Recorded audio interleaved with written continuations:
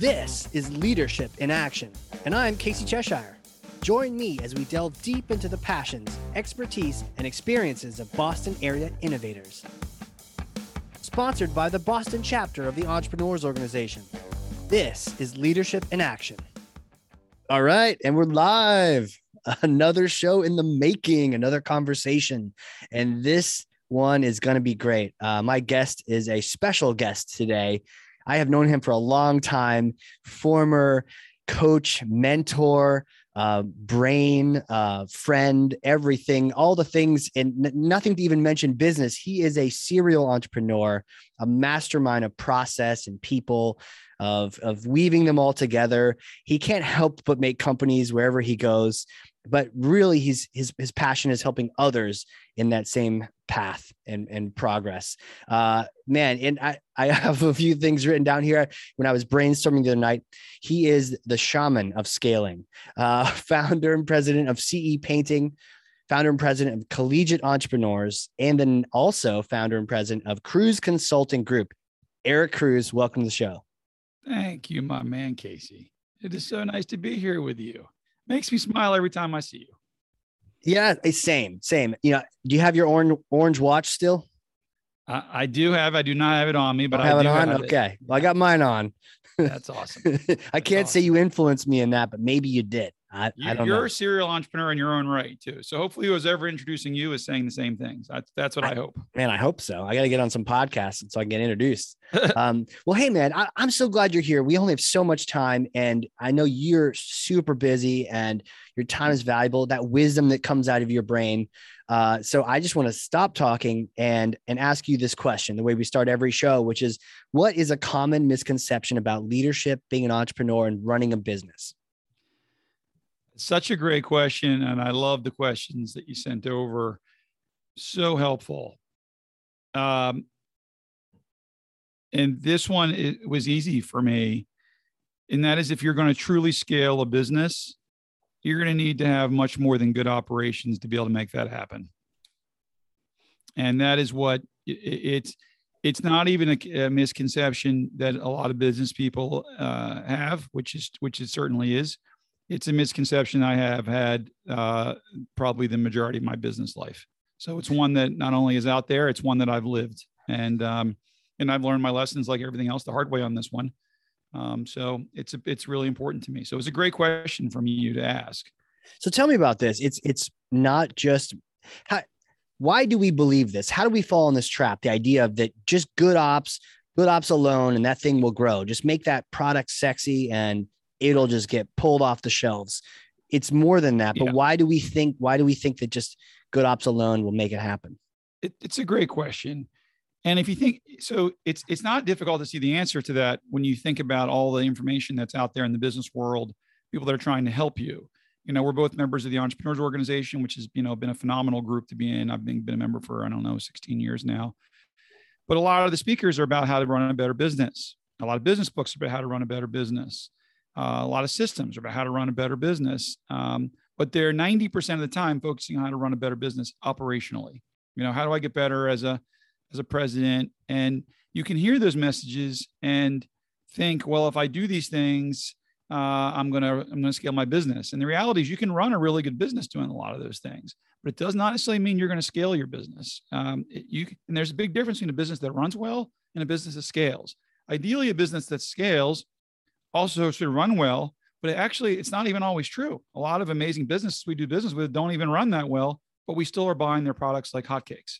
So, we certainly are big believers of running a good business operationally, but it's also easy. It's much easier it's easier for us as consultants. It's easier for us as entrepreneurs to fix operations. And easy, I say, with a light touch on that, because it's not easy, but it's easier to focus on the fundamentals of running a great business. It's harder to actually have a business that has the strategy to scale. That's a hard thing. And a lot of entrepreneurs never even want to look at that in their whole careers because it's hard to do that. So That's why it's the low-hanging fruit. How to run a great business is low-hanging fruit. Low-hanging fruit. And as you were saying that, I was thinking to myself, it's something you can control. Like you can decide, hey, we're going to have this internal operational meeting. We're going to track it this way. We're going to change this process. We're going to micromanage this car. Right. Like you could have the best car manufacturing facility ever, practice all of the Six Sigmas and go to the 9th degree, but that doesn't mean anyone's going to buy that car. Right. That's correct. We can't control the buyer. Right. And so that's the scary part. Yeah. And it's also compounded. It's compounded because, and you know this because you've built your own great, well-running companies on yourself. It's compounded. The issue is compounded by the fact that it's also necessary to do it. So when you're doing it, you realize this is necessary. I should be doing this. And the answer is you are correct. You should be trying to run a great business, but that's not all of it. So you feel like you're doing the right stuff, and you are, but it's not all of it. Right. And I know there's systems out there, and it can be dangerous depending on which system and framework you drop into your company, because you may end up with one that it kind of keeps looking inward and keeps directing you. Sometimes the systems themselves keep pointing you at, well, what's wrong here? And maybe from an issues list, let's decide what needs to be fixed. But maybe it's like, hey, we need to fix this top line number over here. We need to go, what's our go-to-market? What are all these other things? And it could be safer to try to fix that product offering or that you've nailed delivery. It. I mean, yeah, you've nailed it. And like me, you've lived this journey. Definitely. I've definitely lived that. Yeah, you have. Yeah. But you feel good after that meeting, right? Like, oh, we're going to fix all these internal operational issues. We're going to be running so sweet. And then back of your mind, you're thinking, I hope we make our sales number. and that's what we deal with. Right. Yeah. And you asked, earlier what the myth is and what we worry about as a company, that's it. So we will, as a consulting company, we work with close to 100 companies, and we look at these lists and we'll run these meetings, and I work with the consulting team, and we'll look at the numbers for how they're doing quarter by quarter. And they'll say, well, the company's running great. And I'll say, numbers don't tell me that. Numbers tell me the company's not doing great. And we'll look at those numbers and we dive in, and internally we ask those questions, which is, if they are running well, and which a lot of times I hear that the company's running well, then why is the market not loving it more? Are they at the top of their market? There's stuff that I can go into a little more deeply, but the reality is that, I see a lot of well-run companies that they fall flat. And were they looking at ops numbers just like the myth? They were looking at, look at those ops numbers. They've established. Well, even companies that are profitable, that are growing, 10%, 15%, which is good. Don't get me wrong. If you're listening to this and you're running a business growing like that, congratulations. But if you're trying to be the next best, biggest thing, and you want to have, make some real wealth for yourself, that ain't going to do it. And you got to think bigger, and to do that, you're going to have to say, well, if we're not scaling as fast as we'd like to be scaling numbers wise, but we feel like we're running a great business, why is that? One of the companies I worked with for years, one of the CFOs in that company who now works for us, I'm thankful that company got sold and that CFO works for us and actually runs our finance division. He asked a great question in one of our quarterly meetings years ago before we sold the business. He said, I know we have a great product and we have we're making good money. We're growing at a decent rate, not great, but decent. We know we have a great product. We know customers don't leave us. Why is the product not flying off the shelves? It's a great question. Everybody loves us. Everybody's staying here and our company's running well. Why is the product not flying off the shelves? Yeah. Then you got to get into strategy. Is it pricing? Is it the right target market? Is our messaging right? But the company was running great and everybody loved it and the churn numbers were low. But that's when you got to step back and you got to say, why are we beating ourselves against the wall here? Like the company runs great. Why is the market not absolutely loving this? Why is there friction against our sale? Right. Yeah. That's a powerful, hard question to answer, but some of the best questions don't have an immediate answer. But I guess this is a perfect time then to say, like, I'm bought in. I know it's not operationals now. I know we got to focus on all sides, whatever those might be. So what then do you recommend if it isn't just zeroing in on just ops? How do you scale a company? Yeah, it's a great question. So one of our guiding principles in our business is, remember what matters most. It's one of the things we say to our clients all the time, what matters most. And we say it's three things. It's the same three things you must remember obsessively at all times. And they are, number one, your customers must absolutely love what you have to offer, and they must love doing business with you. That is number one. They must love what you have to offer, and they must love doing business with you. Number two, your employees must absolutely love working with you. Or you're going to have churn issues with employees, and that's going to create problems with servicing your clients. And number three, you have to make money while you're doing it. And if any of those three legs of that stool are off, you're going to struggle. But in terms of the strategy, it's really number one. Do our customers absolutely love us to a degree where they absolutely just are talking about us? They think we're amazing. Do they love doing business with us as well? So the question is then, how do you achieve that? So if you use that as a guiding light, like if our customers don't absolutely love us, and I challenge, before I go into these 5 things that we have as a checklist here, I challenge anybody who's listening to really, and this is really where my aha came as a business owner. I started thinking about the companies that I love doing business with, and realizing a lot of them aren't really run that well, honestly. But it's not going to stop me from giving them my money. Comes to mind. Yeah. Oh, there's a lot of them. I actually probably do business with more companies that aren't run well than companies that are. And I'll tell you, in our opinion, how they break down in terms of how they do it. Yeah. But we are certainly, my family's huge Disney fans. We go to Disney all the time. Yeah. I personally think that they're amazing at their product, so we keep going. I think they're partially run well, although they're not run that well right now, in my opinion. Just my opinion. They probably will get through it, but their product is amazing. Like, their product is amazing. They keep doing a much better job with their product. Apple. I love Apple products. I do not like interacting with Apple and almost at any level. You can't, right? There's no way to interact with it. You just can't do it. You just can't. You can't do it. It's really not that functional. You can't do it. So, and I could keep going on, honestly. Okay. I love Uber. It's funny though. Uber. I would say that, Apple and Disney have their shit together, but you're saying they don't?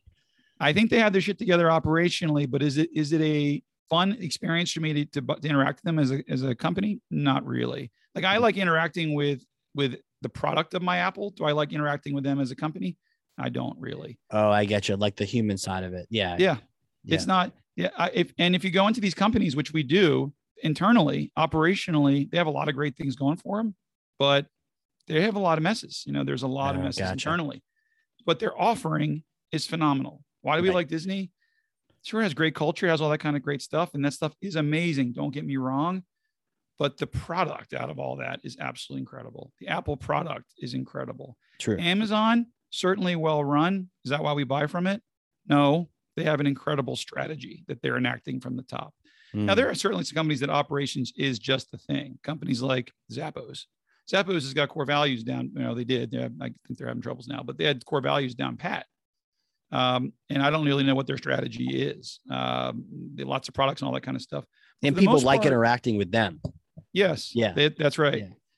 Yeah. But for the most part, they like interacting with them. They like the culture of it, and they like that. But the companies that nail the product. Now, granted, it comes, and you're going to see why I recommend, these 5 things in a second. But you got to have that amazing product first. So, Disney right now is pricing us out of the market. It's crazy. It's funny that you go online right now and look at the Disney comment string, you're going to get 80% negative and 20% positive right now. Are they packed to capacity? Yep. They're packed to capacity. So like the park prices have gone up, everything. The park prices are through the roof right now. If anybody's listening from Disney, they'll know what I'm talking about. Their new systems are difficult to follow, but their product is absolutely amazing. So, what are you going to do about that? So I'll go into the 5 things that we've come up with that you got to be thinking about. And it's funny. Are these the 5 things that you think about if you said you're going to try and solve this problem? If they're not loving what you do. This myth. You're going to bust this myth. Here's what you got to do. Okay. So first and foremost, you're going to have to, I'm going to contradict myself. You're going to have to get your business to be operationally strong. You do need to do that basic thing. You got to do it. So it's almost a table stakes. So when I say it's not going to necessarily scale your business, it doesn't mean you don't need to do it. Okay. So there are some amazing systems out there that I think actually are quite good at getting your business operationally strong. And Mhm. we have a system for that. Other companies have systems for that. There are great books around that are out there. What's your system called? Growth. We have a Growth. growth operating system called Growth. Cool. And it's designed partially to do just that, because you got to have it. Yeah. That's going to nail that culture. Like if Disney didn't have that culture, they would have a problem at the root. So that culture is helping win that game. Apple, as much as I don't love interacting with them, and I can't get anybody on the phone, and they're tough to deal with personally, their culture internally allows them to make great products. So you got to nail that internal operation stuff. So if you're a person listening right now and you think, well, I do I not to nail my operations? No, the answer is you 100% do need to nail your operations. So the first thing is you have to not nail your operations. Two, quick question on that though. Quick question, because it sounds like it's almost a balance, right? You need to nail it to a certain degree, but don't go overboard and keep obsessing over it. So where's the line where you know that you've sort of nailed it enough so you can go on to step 2? You are as smart as you are good looking. Hey, is this a podcast or is this a consulting session? So that is such a tough and good question. Yeah. So we don't have formulas around that exact answer, other than to say you got to watch your churn numbers. So you got to watch your numbers, right? I am sure if Disney's park attendance was not filling up or they weren't hitting their metrics, they would experiment with their strategy. They would with their pricing strategy, with their operations, or whatever they're going to do. They're going to tweak that. So they have that balance down. So basically, we do it by the numbers. People are upset. Okay. Well, how does the business look? Well, They're still around. They're still buying it. Oh, then we're going to take that level of upsetness because the numbers are still working. And I will tell you, and I have, I won't even mention them, but there are peers that I do business with that their churn rates are still really high. But like I say, how your business keep growing? And they say, because we're okay with that churn rate, because our strategy is to have a churn rate that's actually this, and to price it this way. And the pricing makes the gross margin high. The churn balances that out. Our marketing strategy spend is this, and we're okay with that level of churn. And it's part of our model, actually. And the business takes off and launches. It's crazy, but that's how it works. It is crazy. Yeah.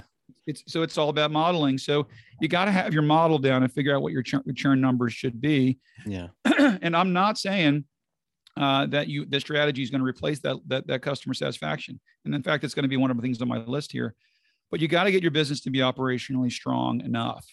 Right. So that way you're not putting out fires constantly. You get it to a point where you're delivering consistently. You can always make it better, and people can think about that. But you get it to a point where you feel good, and churn is good.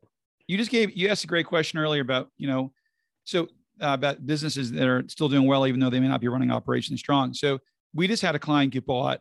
I won't say the name, for a large amount of cash, and it was a great sale. It was great for that company too. They had a great buyer, really great buyer.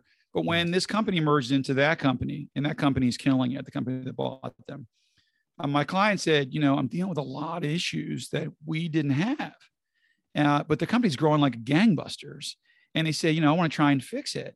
And I say, well, definitely try and fix the operations for sure, but understand that company is not growing because of all the stuff that we did as a small business.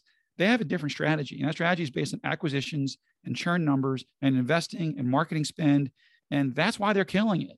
And that company is probably going to likely be worth billions of dollars. Yes. And it's not because they're not a mess internally, operationally, but they accept there's a certain level of being okay, but they can't that company's not going to sacrifice the growth, which is what our system's all about, for nailing being perfect at the operations level. So it's interesting. It was interesting to watch it. And my client was a little shocked. He's like, I think we could fix this company. And I said, I think we could too, but I can tell you, I bet you it's not their top concern. Right. The top concern right now is growing that business. Yeah. Wow.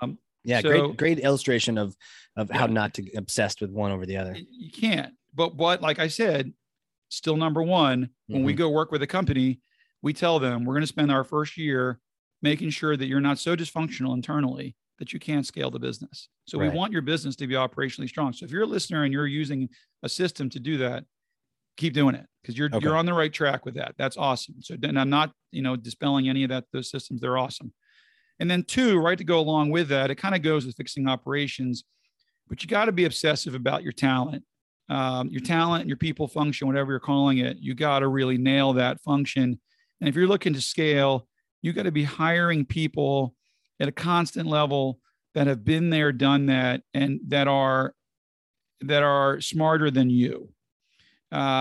Which, if you came into my companies, you would look around and say, "You're a bunch of great people here," and there are. I'm really proud of our leadership teams. And people say, "How come you don't get involved in X, Y, and Z?" And my answer is, for the most part, and we have some gaps on this, but for the most part, I'm not smart enough to be in those conversations. People ask me, "How do you handle this?" And I say, "I don't know. Ask the CFO." No idea. I just have no idea. Yeah. I'm not smart enough to answer that question.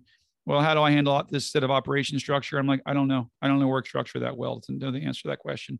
So you want to have people inside your business who are going to be taking you to that next level. So you get your operation strong. You're going to layer in amazing people that are getting in front of where you are right now. And that, which is tough, which means you're always going to be spending money ahead of what you have. And I'm doing it right now. It sucks. If you're living that journey, you're listening and you're thinking, yeah, Eric, I don't have that money. I got news for you. I'm in the same journey. I don't have that money either. But if we don't invest that cash ahead of where we are and make these hires that don't always make sense by the books, we're not going to get the talent and the people in the room at a senior level to be able to get the company where it needs to go. What happens when you do that? When you don't do that, like you're describing? So what happens is the company ends up only being able to grow and be as smart as the brain share in the room is. So I don't know how else to describe that. But your company at senior levels bumps up against the smartest of the combined talent of the room itself. So wherever you have a gap is where generally you're going to see your company struggle. You want to then hire ahead in that seat. Now, it doesn't mean the hiring is always the best solution. There's a lot of things in your company you can investigate. But I will tell you, as we become more investing in our companies, we start to actually look at taking investments in our companies, and we work with private equity firms that are trying to nail it. And some of our early clients who are absolutely killing it, their formula is always the same, which is to bring in your super smart CRO, your super smart CMO, your COO, your CFO, your CTO, and all other O's you can think of. And they've been there, done that. And your company now just kind of becomes an incubator, and then it just skyrockets. So if you're trying to really scale and you're like, well, I'm trying to scale, but I don't want to spend money because I like my current team, it's not going to happen. But it's also not to blow out your people either. So to be clear on that, we have a very open culture, and I work at some companies that are even better than ours, where they understand at some point I'm going to be moving into a lateral move into a middle management position, unless they really have a long neck and they can really stretch themselves. But they just can't in most cases, and they shouldn't try to. Honestly, it's destructive for them. So we're always trying to find out, where do we need gaps as we scale the company? Where can we move people laterally? But we got to have those senior people that have been there, done that. So that's two. Now, real quick on that, not to let you get through your list, I'm going to beat up each point. It's really hard to hire in front of yourself, not just for the money reasons, but also, are they bullshitting you, or are they actually smarter than you? Yeah. So and then I think a lot of us, I've personally messed this up 1,000 times. Me too. It's really expensive. He must be great. Yeah. Me too. So you're not alone there. Me too. And I still do. And everybody does. So if you're out there and you're thinking, well, I don't want to get it wrong, I actually encourage you to get it wrong. Just try and get it wrong over a shorter period of time, so it costs you less money. Yeah. Because you will get it wrong. I get it wrong epically, honestly, at a high level. And it's actually even tougher when you get it wrong. And you know this, and I've lived this many times. It gets tougher to actually know if you're wrong at a high level, because they're in front of you. So you don't even know that they're wrong in some cases. Right. And then my answer to that is sometimes just trust your gut. You think you made a wrong hire. It's a great expression. The minute you think you made a wrong hire, then fire the person. It's great. It's a great way to look at things. But you're going to get it wrong. So just do the best you can. And if it doesn't feel right, then move on from it. Yeah. Because it's not going to work for you. But at the same time, I will say you got to stretch yourself mentally too. Like, I've been in situations where I'm thinking, well, I don't love this person. And there's a little bit of me having to realize I got to challenge myself, because one of the reasons I don't like the way they do things in some cases is because I'm not growing enough myself as the CEO. Yeah. So there's a balance there. I get challenged, almost tiringly by my staff on a constant basis. They're always challenging me. And I got to listen to it and say, are they wrong? And I got to own that. Or it was just an area where I need to grow. and they're telling something that's really intelligent. And that's why you need to have a great team around you to kind of synthesize those questions. Help you figure that out. I've definitely experienced that, where you have that gut feel and then you try to work to make it go away. And then my thought now that I've learned is if you can't make it go away, then that person does, because that gut is actually telling you something you should listen to.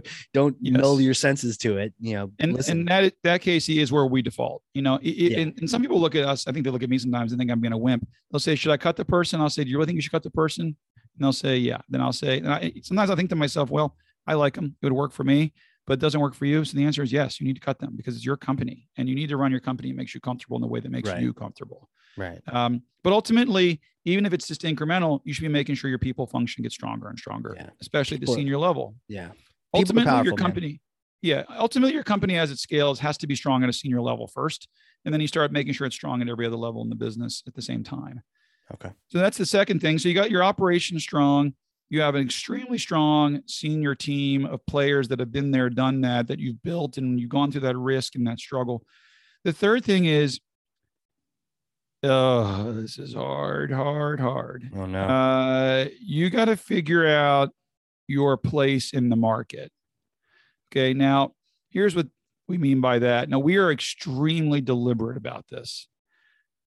So what is your market? Like, what are you trying to be? And there's all kinds of great reading around this. Jim Collins, hedgehog concept, all about being amazing at what you do. But you got to figure out, what are you going to lean into? Okay. So we break it down into two categories. Either you can be a commodity type business, or you can be we call this a unique unique business strategically. We really don't even have a name for it, but it's really just a unique business of some kind. Okay. So if you're a commodity type business, then you're basically leaning in on figuring out, then what are you better at? Are you cheaper? Are you faster? Are you higher quality? Because there's 50 of you in the market. Are you going to deliver it in a different way? Are your people just going to give you, mints on your pillows every night? If you're a hotel, does it mean you're going to be the Ritz? Because the hotel's just a commodity, right? So if you're the Ritz, are you going to deliver the same product, but it's just going to be better at what it is? Right. So, but the Ritz does not have, I would argue that's a commodity. It's another hotel. That's really it. Then what is better? So then they lean in on quality. So they're going to say, then we're going to be the best quality hotel we can be. And we're going to make this service to be stupid and be amazing and all that kind of stuff. And that's their strategy, but it's really a commodity strategy. On the flip side, and there's an and/or here, are you going to try and come up with some kind of unique offering for the market? Like, are you going to solve an actual problem that exists in the market, or that you think exists in the market? And then that's where you get your companies, I would argue that to some degree, Disney is really a commodity. It's a theme park that there's a lot of theme parks out there, but they've leaned in on what they want. They're on the strategy, what their theme parks to be, which is family-based with an actual theme that's extremely obsessively focused on making people happy. But ultimately, I would say it's a commodity. They just happen to do it much better than everybody else. And there's culture and core values are one of the reasons for that.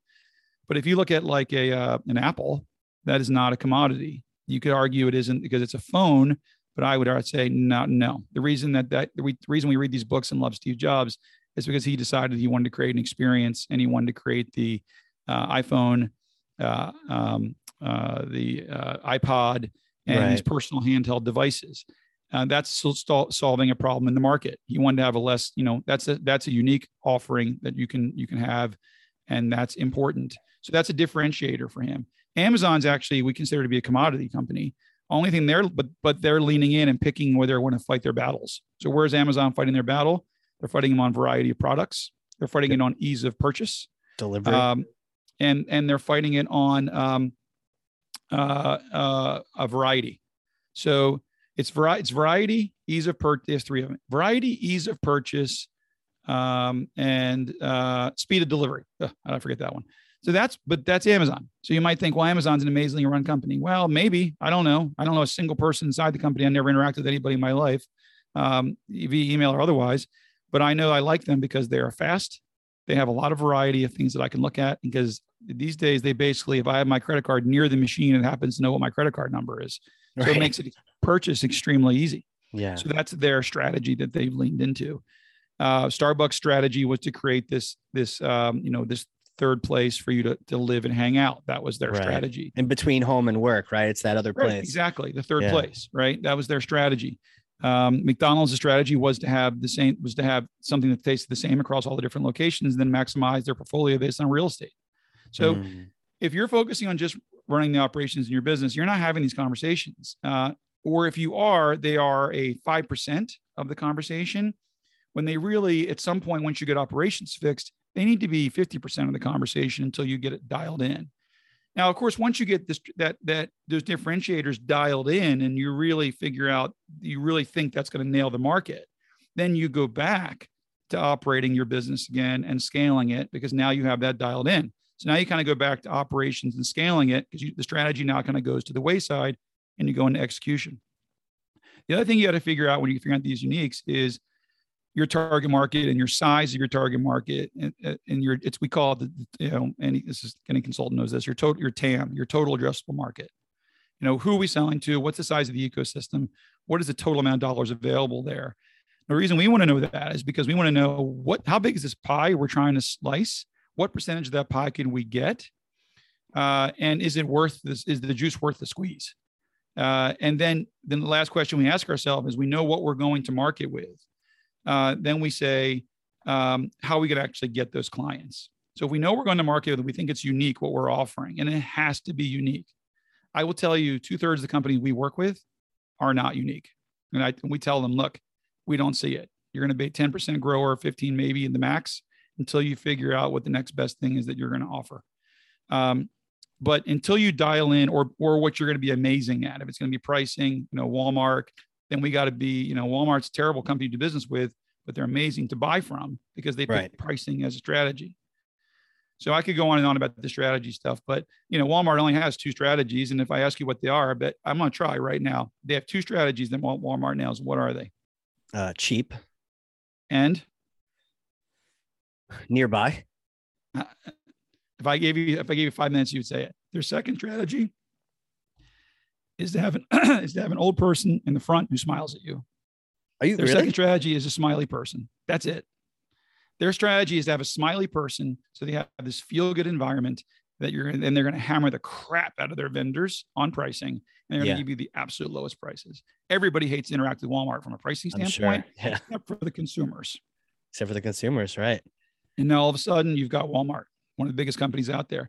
But you take out that strategy, you take out that smiley person in the front to counteract those pricing issues, pricing. You take any of that out, and now you are Sears. You're dead, right? You're done. So it's, once again, operations versus strategy, and leaning in on what that strategy is. So then the fourth thing, so you got your strategy dialed in, you know who your addressable market is, you know how to sell to them. The fourth thing is you got to get your sales, marketing, and operations functions lined up against those things. So you got to have it clear so that everybody understands. So everybody says, well, we are our uniques, our differentiators, our value prop is this. The sales team knows what they are. They're very clear. The operations team internally knows that they need to deliver against that. Right. So if you look at Walmart, you look at Disney, you look at these amazing companies, everybody at Disney right now, even though they have all kinds of craziness going on, they're tough to do business with. The cast members there know that their number one job is to make people happy. So they have alignment on that concept that's important to Disney. So you're going to have your people that are delivering and your people that are selling aligned around what those unique value props are. And it has to be apparent to the consumer. If we listed 10 amazing companies out here right now, between you and I, and sitting around having a beer, I bet you we could nail the strategy of all 10 of them within 30 minutes. Because it's apparent to us by doing business with them what their strategy is. And internally, they're lined up against that too. And that's how you nail that strategy. Yeah, otherwise you have the whiplash of promising something and delivering something completely foreign.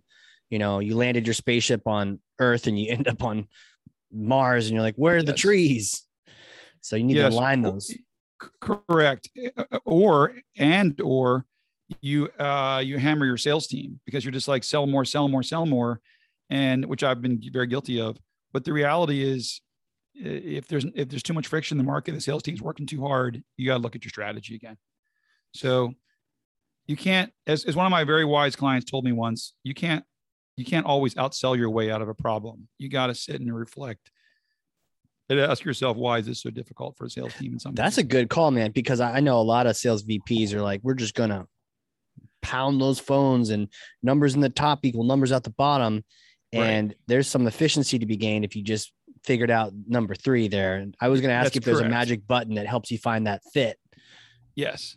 As we know, you can go into an Apple store and deal with somebody who makes you feel stupid and make it very difficult for you to buy from them. And yet you will spend $1,200 on a phone.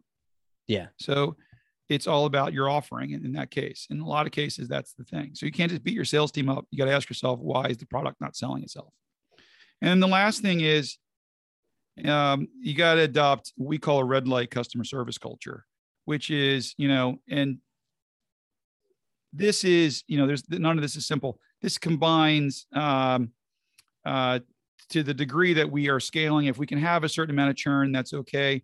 But I will tell you, as a whole, we still believe that you have to have a culture where if the customer is unhappy and you can control it, we call it the red light culture. You should be saying, we have a problem, and the company should be going into some degree of freak out mode. Your clients have got to understand that nothing matters more to you than them. Nothing. They must feel like they're the only people in the world that exist at all times. And then when they have an issue, if they're reasonable humans, that the entire company feels like they're on red alert. And if you do that, you won't have churn. Now if it's part of your model and you're scaling and you can't keep that up, and you're now at the 40, 50, $60 million hump, no problem. But if you want to get to that hump, your clients better absolutely love you, and they better feel that when they're working with you, and then they won't leave you. Right. And we found that. So get your business operationally strong, fix your talent and people function, figure out your place in the market, figure out what your differentiators are, figure out what you're going to lean into, get your sales, marketing, and ops functions lined up against it, and then adopt a red light customer service culture. And that goes a long way. Boom. Just like that. Yeah. I love that list, try and get done a couple hours. Right. But that, I know, but that, even that, it makes me, even as we look at the time, I could see talking to you all day about these things. And I guess that's where, huge. And each one of these things, especially number 3, that place in the market, it's a great reminder for me those other ones are easier. All of the other ones. The place in the market is tough. Yeah. And I'll tell you, and we could spend time working. You and I'd have fun just talking about it for fun. But you can, I tell you, a lot of times it's accidental. It's more accidental than you might think to find it. So you got to listen to the business sometimes. You got to run it. We're having some experiences right now with the culture, our consulting business, that we're having successes that I got to tell you, we weren't planning on them. They weren't what we expected. We were having successes because of reasons that were not really part of our initial strategy. And now we realize, oh, that's what you like? Well, then we're going to lean into that. So you got to kind of listen. And, you're right. I rattled off a bunch of stuff there. You could spend a year or 2 years or 3 years dialing the strategy in, and that is totally not a problem. What is most important, though, is that you understand I got to get my operation strong, and I got to get my strategy dialed in too. You just got to know you got to dial both of those in. Yeah. You can't obsess and get tunnel vision on one versus the other. Crazy, man. Really crazy. Well, important. You obviously, we've worked together in the past, but my question next to you is like, who are you? Who is this guy named Eric Cruz that has launched painting companies and now consulting companies? And I mean, take me back, little Eric days. Did you know you're going to be CEO and coach to the stars? It's a great question. I was actually at a holiday party for one of my clients last night, and I got that question from a couple different people. The reality is I'm a fourth generation of entrepreneurs, and on both sides of my family, which is crazy. Like that's just weird. And it took me until, maybe 10 years ago to even think about that. And I started thinking about all my relatives. They all run companies of their own. Wow. It's in my blood. And I grew up in a pretty modest middle class environment. I just watched my parents and everybody else go through this business journey, and it's just who I am. So when I work with clients, and I did this for years as a volunteer first in the EO Accelerator program, which is an amazing program if you can have a chance to be part of it. But it's just what I love to do. So to me, I have a and I still do, and my staff laughs at me. If I see an entrepreneur, we focus on the sub $40 million crowd to start with. If I see one of them not having the resources they need or struggling, I have like a visceral emotional reaction to that. Like it really makes me upset. And that's probably because I grew up in a family of people that's all they were. So to me, it's kind of like my brethren are hurt, or they don't have the resources they need. They need somebody to help them out. Right. So, if you cut me you open, see your family reflected in there, right? So it's like yeah, your dad and your parents and your aunts and your family members reflected in, the yes, people that are running these companies. And sometimes, right. The team forgets, but they're people too. We're all people too. We're not perfect. And I think honestly, entrepreneurs are people first, because to me, the entrepreneurs are taking risks and trying things that are completely unpredictable, risking everything they have to do these things. They know they're going to be failing for certain periods of time. And they get beat up by their friends for you should do something else. The government beats us up sometimes it helps us, thank you, during COVID, government. But it's tough to be an entrepreneur, and it's very, very lonely. So the journey I'm talking to you about with this, leaning on strategy, a lot of that work is with your team, but a lot of it you got to own it. If you're the visionary of your company, you got to own it, and you got to spend a lot of time under a tree, and that can be lonely time. So but when I'm in the entrepreneurs organization, that's my tribe. Those are my people. And when I'm around them, I learn so much from them, first and foremost. And that's my crowd. Now, other than that, personally, I got a wife, 2 kids, 15-year-old and 12-year-old. And I actually live in New England because I love the water. And I grew up loving boats. And I spent a lot of time sailing and racing boats, and my kids are little junior racers. And then we spend a lot of time skiing in the wintertime. So how many hours would you say you have under sail? So I sail a lot. I also got that question last night. So your entire life. You got this sailing question last night? Oh yeah. Yeah. So it's a big, did a prep for the podcast last night. Yeah, it was. Yeah. So if we try and get as close as our clients as we can. So if I can go to a holiday party and I actually have the time to do it, then I will. But, so I race every Saturday in the summertime for 3 or 4 hours at a time on a boat called J70. And I used to race Wednesdays, Thursdays, and Saturdays until my kids got a little bit older. We ski. My family, one of us we ski every single weekend at Waterville Valley from Thanksgiving to Easter. So we're a pretty focused family on entrepreneurship, sailing. I'm a big volunteer at the yacht club, where our kids are very involved. Skiing, sailing, entrepreneurship, and sleep, and that's pretty much what we have. That's what's going on in my world. Amazing. I'm excited for skiing. I don't know if you had it down there, but we got a little snow. I saw it today. I saw it. So I'm excited about the mountains beginning to open. But you're gonna start doing your ski patrol stuff, which I'm extremely excited for. I'm gunning for it, but I'm the new guy, so I'm gonna be that annoying. Hey, how can I help? Hey, what can I learn? I think you're dialed in perfectly what you're going to be doing there. You're gonna have a blast. I can't wait, man. I can't wait to awesome. Rescue people off the mountain. But tell me, Waterville, I've skied there before. I don't know if you remember, but I'm just curious. Do you have a favorite trail there? Do you have a favorite area there? Sure. So I've gotten a lot into cross country skiing recently, which is a lot of fun. But I like skiing down really the blues. Yeah. So like go to the top and go to the left kind of thing. Yeah. So I like the blues because they're kind of just a fun journey. So I like Upper Bobbies, and Upper Bobbies going into Whitecaps is a good run. So I certainly do the steeps too. Steeps are fun, but I like to cruise the blues and kind of go as fast as I can. Yeah. But like every parent of kids these days, I go to the mountain a lot these days to sit at the bottom of the mountain and watch my daughter come down the hill on a ski race. So that's cool too, though. That sounds cool. So yeah, but it's but I still do a lot of skiing. That's amazing. Yeah. There's some every now and then a little challenge, when like true grit is iced over. But then it is nice to just, enjoy the down on one of those other trails when it's good conditions.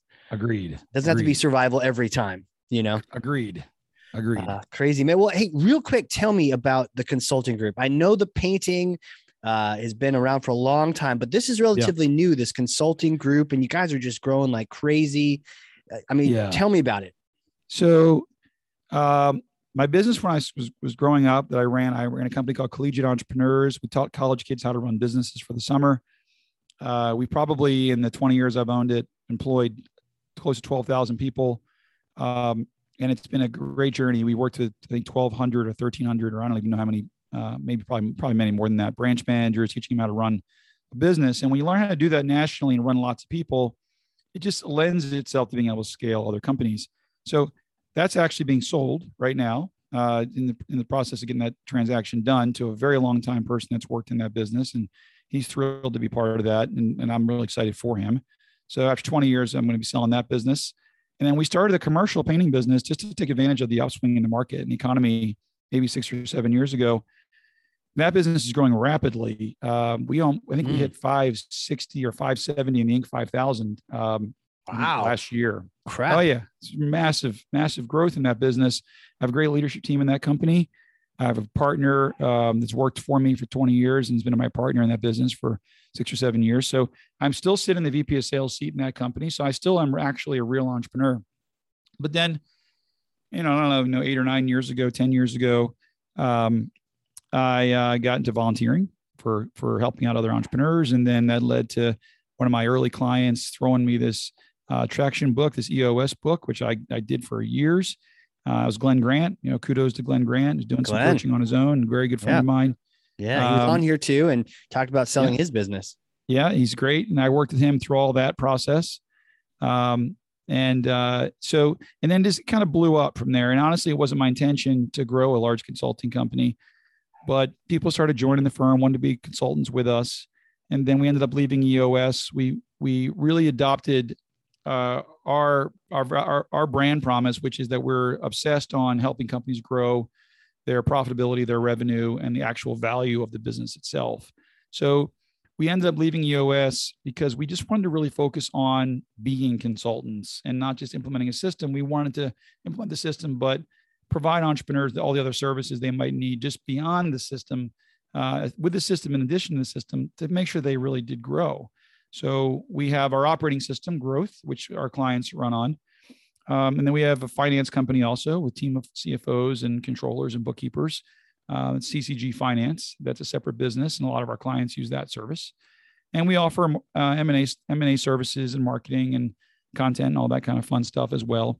But really, it's this consulting company that focuses on getting small businesses, the under $45, $50 million crowd, to get them to become medium-sized, much larger businesses and helping them scale. So we are getting ready to onboard probably in the next month or so, our 100th active customer.